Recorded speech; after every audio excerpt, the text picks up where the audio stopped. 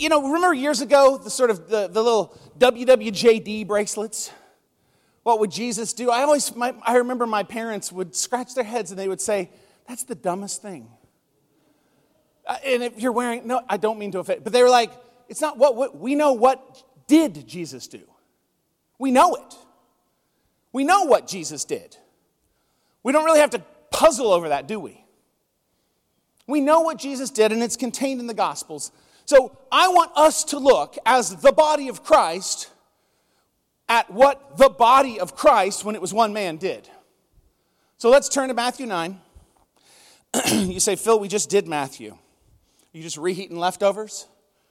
No, I'm doing that on purpose because hopefully it's still fresh. But also, it's a different animal. When you study something over a long period of time, you get one effect, and it's wonderful because you can stop and go deep on individual pieces. But I've been spending the last few weeks getting ready for the sermon, reading back through the Gospels, and I reread Matthew just again yesterday. And I'm telling you, if you have a chance, sit down and read it from front to back. All right? It's not that long. Sit down and read Matthew from front to back. And you're going to notice something, because when we stop and we stop and we stop, which is, again, great, you kind of lock in on one thing. But when you read it once, you go, man, this book's kind of repetitive. And I always tell my students when they're annotating their texts in my English class, they say, well, what should we look for? We don't want to fail your reading quizzes. I say, one of the things you can look for is repetition. If an author goes to the trouble to repeat something, guess what?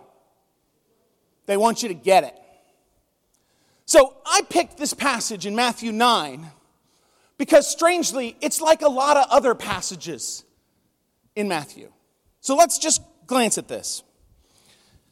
Matthew 9, verse 9, you just heard it.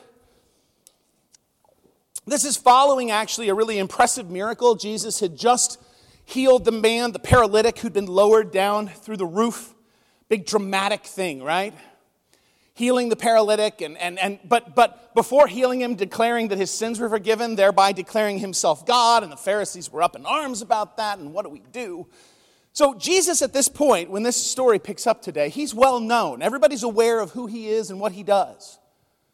They're clear that he is making overtones of being the Messiah of Israel. They're clear that he can do miraculous things no one else can do. They're clear that when he preaches and speaks about the word, he does it in a way that everyone goes, I've never heard that before. That guy knows something. So Matthew would have known who Jesus was. It says, as Jesus went on from there, after this miracle happened, he says he saw a man called Matthew. In Luke, he's called Levi, same guy, sitting in the tax collector's booth. And Jesus said to him, follow me. And he got up and followed him. Now, if like me, you've been going to church since you were in utero, sometimes these things slide past us. We don't stop and pay attention. And I tell my students, again, you don't get any awards for reading quickly. Or if you do, those are dumb awards. You get awards for reading closely, for slowing down, noticing detail, and asking questions. So let's slow down, notice detail, and ask questions. On the surface, Jesus walks by, follow me, he goes, he follows him. Boring, right? Let's stop for a second. He's a tax collector. Apologies to anybody who might work for the IRS, but how many people love tax collectors? You know? Historically, not the most popular people in the room, right? Not our favorite time of year, not our favorite thing to do, pay taxes. But let's add another layer to that. For whom is he collecting taxes?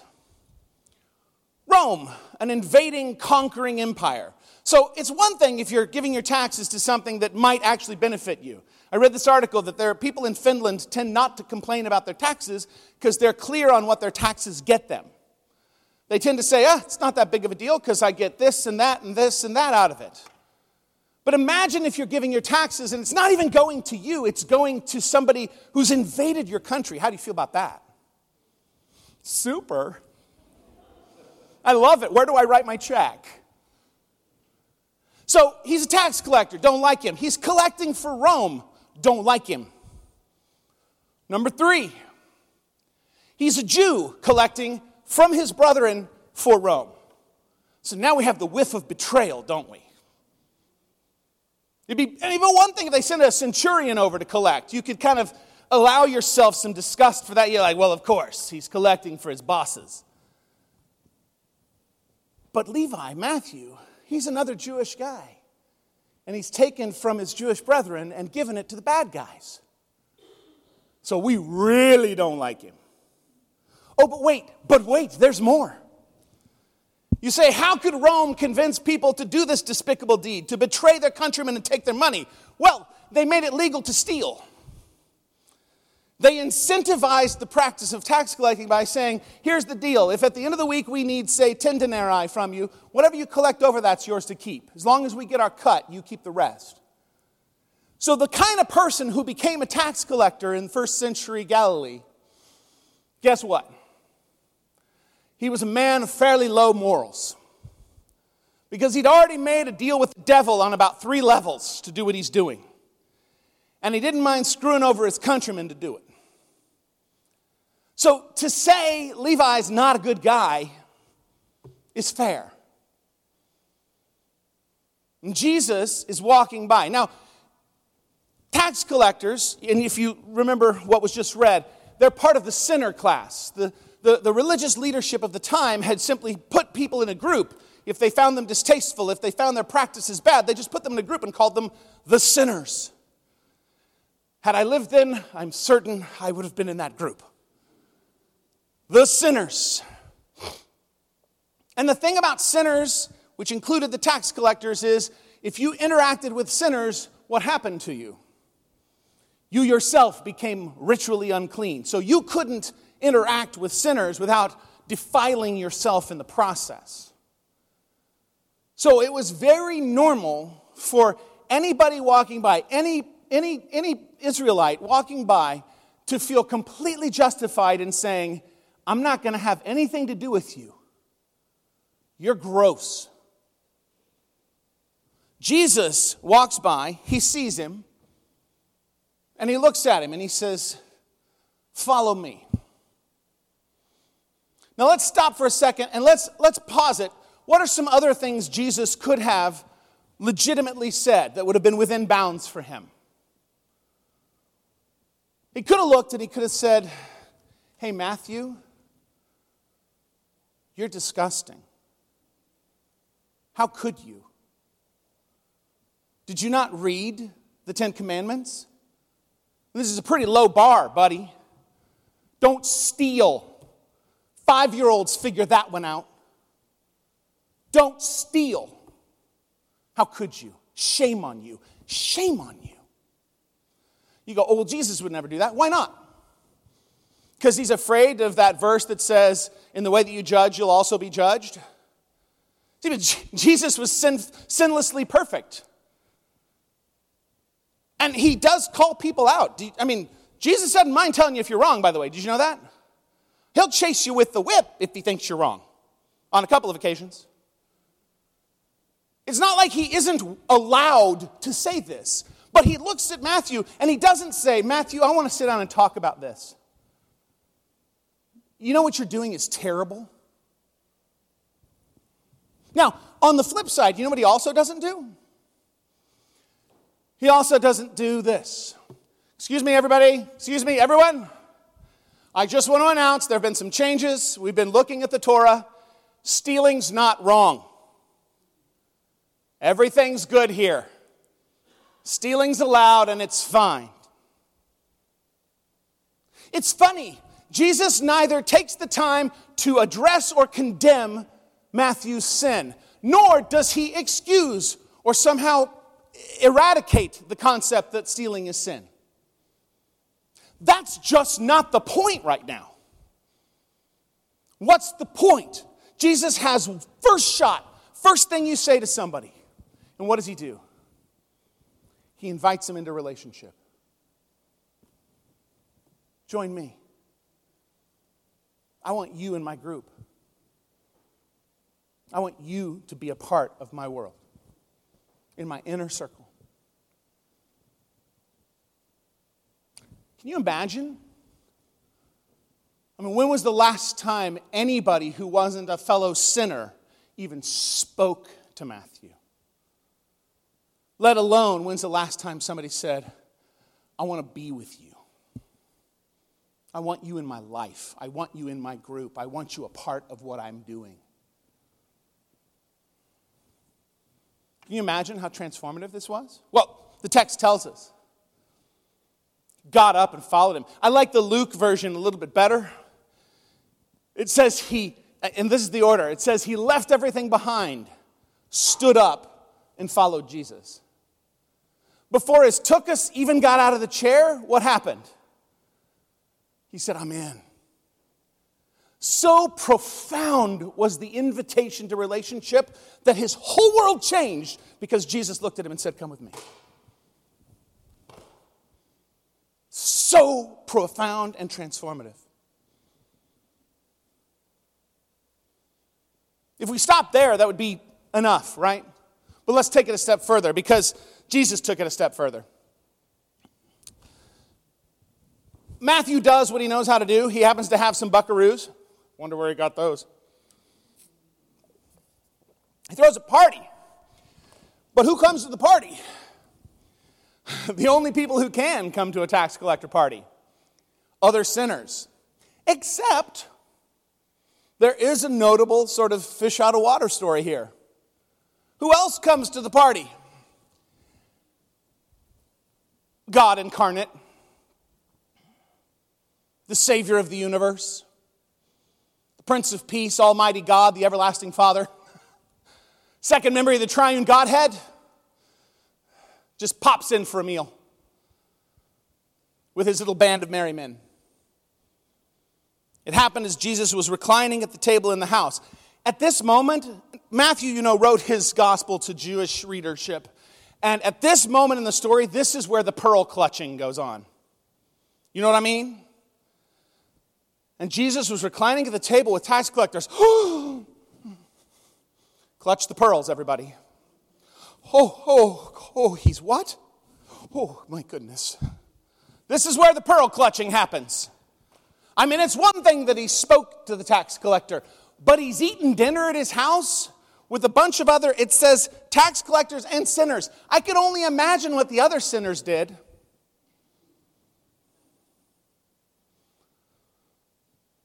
And they were dining with them. Again, he is, according to Pharisaical law, he is defiling himself to be at this meal. Do you understand that? He is willingly defiling himself.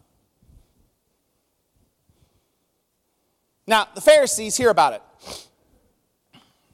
This probably didn't happen like at the party. It isn't like the cops came. But, it's probably a little bit later. And the Pharisees say, hey, we heard you ate dinner with a bunch of sinners. And what's great also is the Pharisees ask the disciples. At this point, they're too afraid to go talk to Jesus because every time they go talk to Jesus, Jesus sends them, running with their tails tucked between their legs, right? Every time they challenge him, Jesus is like, well, have you thought about this? And they're like, no. Shoot, he got us again. So they're like, let's ask the disciples. They seem dumber. Which was true. Still is. Anyhow. It says, go ask the disciples, why is your teacher eating with the tax collectors and sinners?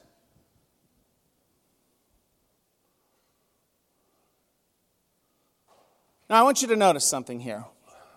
What's their concern? What's their concern here? It's a policy issue. If you read through the Gospel of Matthew, you know what you're going to know, or any of them really, what you're going to notice? The religious leadership always want to talk about the policies. There's a rule here. Eating with sinners. I'd like to discuss it. What about marriage and divorce? What about Sabbath rules? What about hand washing? The Pharisees love to come up and talk about all the policies, and they're always policies that are establishing moral high ground. Who's the good guy? Who's the bad guy? Us versus them. Policy over people. But you know what's crazy? What does Jesus see? People. He sees people. And you know, that kind of makes sense. You remember in Colossians 1 where it says Jesus was present at the creation of all things? Does it ever strike you he made you? Like when they were sitting down and they were going to design a Mike Traben, the Trinity. They're like, what do we have left? And they're like, not a lot.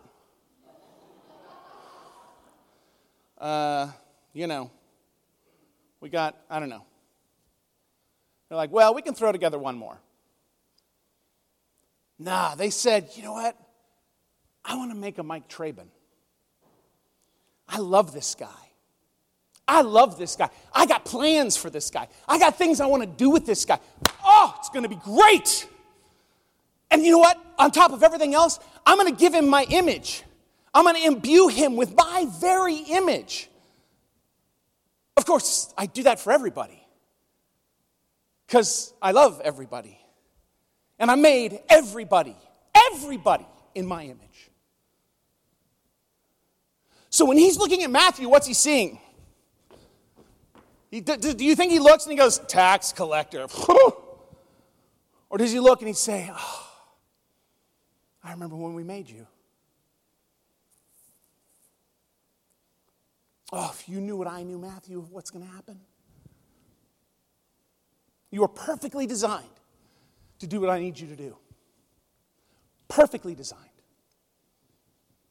You see, when Christ looks, he has every right to walk in as the righteous judge, but instead he walks in as the loving creator and father, doesn't he? He says, I love you.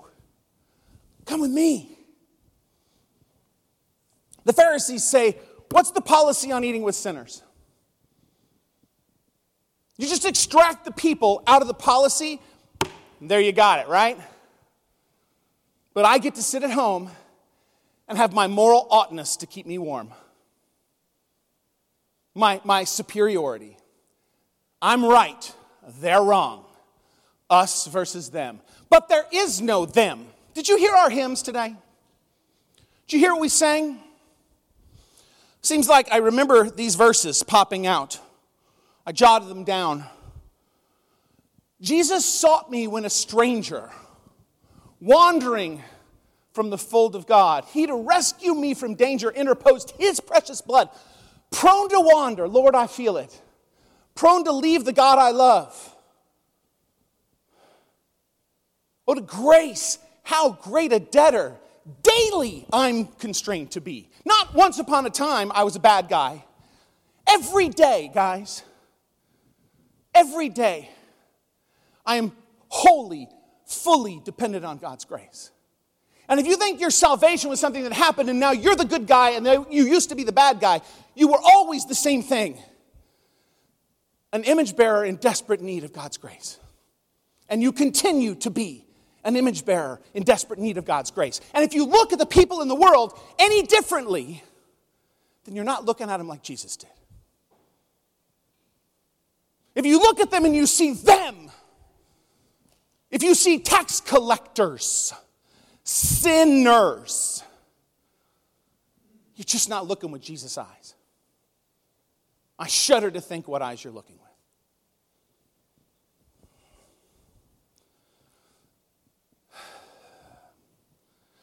They say, what's going on here? There's a policy being violated. When Jesus heard this, so this is the problem. They must have said it too close and Jesus overheard. Or Jesus was doing his magical, miraculous hearing thing, which he does. He knows what you're thinking all the time, even now. A couple of you. I forgive you. Jesus overheard it, or he heard it. And he says, it's not those who are healthy who need a physician. So again, it's not like he didn't think, he's not declaring Matthew the tax collector good, is he? He's acknowledging this guy's a sinner in need of help. That just wasn't the approach, was it? That wasn't where he started. Did they have a conversation later? I don't know. Maybe they did. There's another tax collector story, Zacchaeus. He didn't even have to have a conversation. He was so happy that somebody loved him that he said, I want to give back. which kind of sounds like what God's mercy and God's love should do, right? If you are overflowing with God's love and grace, wouldn't it make sense that that's what comes out of you? So if that's not what's coming out of me, what am I filled with? He says, it's not those who are healthy who need a physician, those who are sick. But go and learn what means I desire compassion and not sacrifice. Now, we've heard the Hosea passage read today. It didn't use the word compassion, did it? What did it say? Anybody remember? You can shout it out. It's okay. It's allowed. You're like my classes. You're just like a bunch of sophomores. Come on, boldly. What's it say? Mercy. What's another one? Doesn't it say something about the knowledge of God? What's it say? Flip back to Hosea 6:6. Or am I just having a small stroke? It's always possible.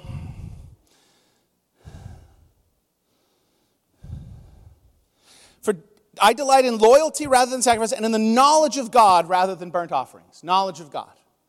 So you have various words that are in there. Jesus puts it all together as compassion and not sacrifice. Isn't it interesting that when he's combining all of these ideas, he takes things like mercy and knowledge of God and makes them interchangeable with compassion? It's striking. I tend to not mess with the words of the Bible, but then I'm not Jesus. But if he wants to compact Hosea 6 into compassion, he's allowed. And he probably had a reason.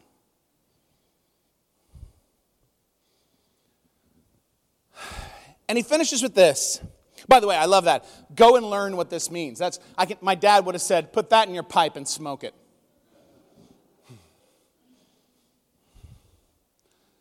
And he says, I did not come to call the righteous, but sinners. My students will tell you how much I love irony in all its forms. I came to call the righteous, I did not come to call the righteous, but sinners. Now, anybody like me, again, maybe memorized a few verses out of Romans? How many are righteous? None, zero. Wait a minute. Hang on. I came to call the righteous, of which there are zero. See, what's the missing thing here? Why is it that the Pharisees do what they do? I mean, this is the tragedy of the Pharisees. This is the tragedy of them. They're standing here doing what they do because they're convinced they don't need God's grace. They're already good enough. They can't even hear that Jesus is saying, wake up. You're not righteous. What's funny is when he does it in less subtle ways and he looks at them and says, you are a whitewashed tomb that corrupts everything you touch. They say, that hurts our feelings. That's mean. You see, Jesus will tell you when you're wrong when he wants to. But why would he tell the Pharisees and not the tax collector? Got any thoughts on that? Because the Pharisees already think they have a relationship with him. And he needs them to understand, no, you don't. You have a relationship with good behavior. A torrid love affair with good behavior. But that tax collector, you know what he knows? He knows nobody loves him. So when I look at him and say, follow me, he goes, what? What?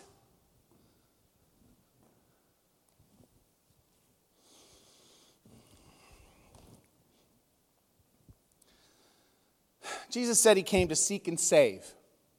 Seek and save. I feel like too often the church is on a mission to seek and destroy. We're the big moral patriot missile flying through the air, ready to burst on your evil deeds. I'm not here to minimize sin or say we don't need to reckon with it and have repentance. I'm just saying Jesus seemed to look at the culture. Now, if we're talking about inside the church, maybe it's a different thing. But as we relate, as I am the body of Christ walking in my world, if it's Tuesday and I'm at work and I'm the only one there representing Jesus Christ, which could be the reality, what's my approach? Judgment? Condemnation?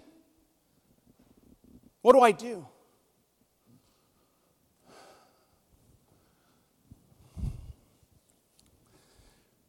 My dad's my hero. I'm going to pull a Traben here and I'm going to start crying. My dad's my hero. My dad, deeply theological man, thought about things. I still remember the day 18 years ago. I remember because it coincided with my kids being born. We were driving past Dallas, speaking of being in the church, we were driving past downtown out to a wedding. And he looked over and we were talking about a new church that had popped up downtown. It was the hot new property, hot new ticket in town. And I was like, oh, have you heard about Reunion Church? Blah, blah, blah. He just went, you ever wonder if we just got it wrong? So did you ever wonder if it was supposed to look more like Jesus, like when Peter said, let's build tabernacles, and Jesus said, no way? You ever think maybe we're just supposed to live in a commune and have everything in common? And so do you think these buildings and these big budgets and staffs, and you ever think maybe we just got it wrong? I was like, what are you talking about? I was about 8 years into ministry as a pastor, and I was like, you don't get to do that. You don't get to make me question everything. Knock it off. You're almost 70. You're supposed to say, I got it figured out, and reassure me. Don't sit there and do that. He's deeply, deeply thoughtful, philosophical man. Always trying to figure out the best. He was also deeply pastoral. Loved people, cared about people. His desk was a disaster. He said, other people have a filing system, I have a piling system. And he had this little plaque a friend had made that said, Christ died for people, not paper.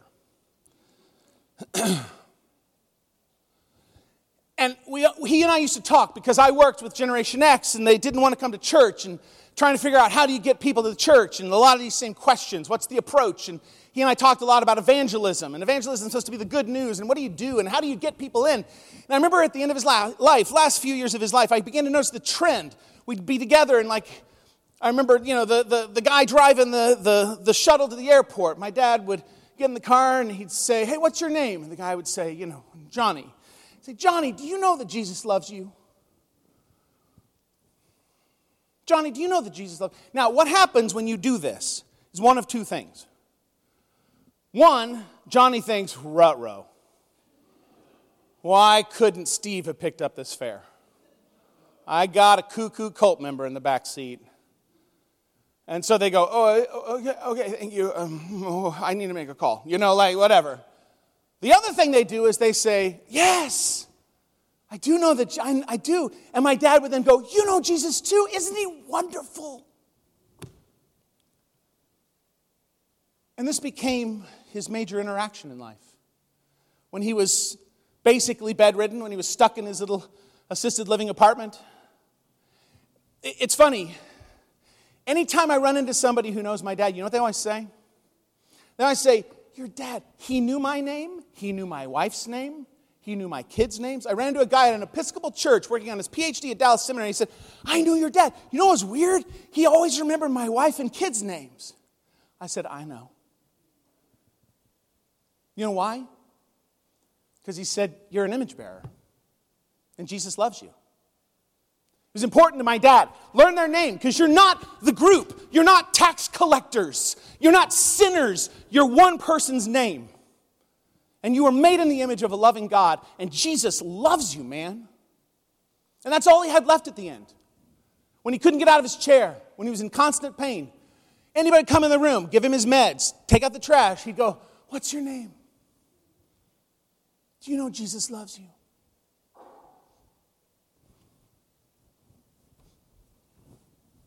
You could do worse.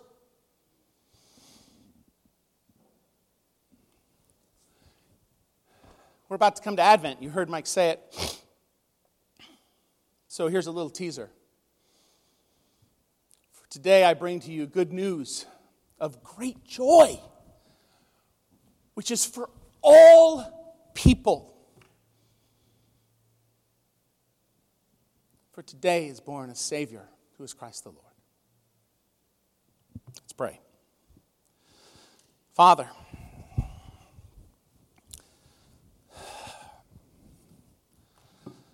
God, let us somehow care about right and wrong,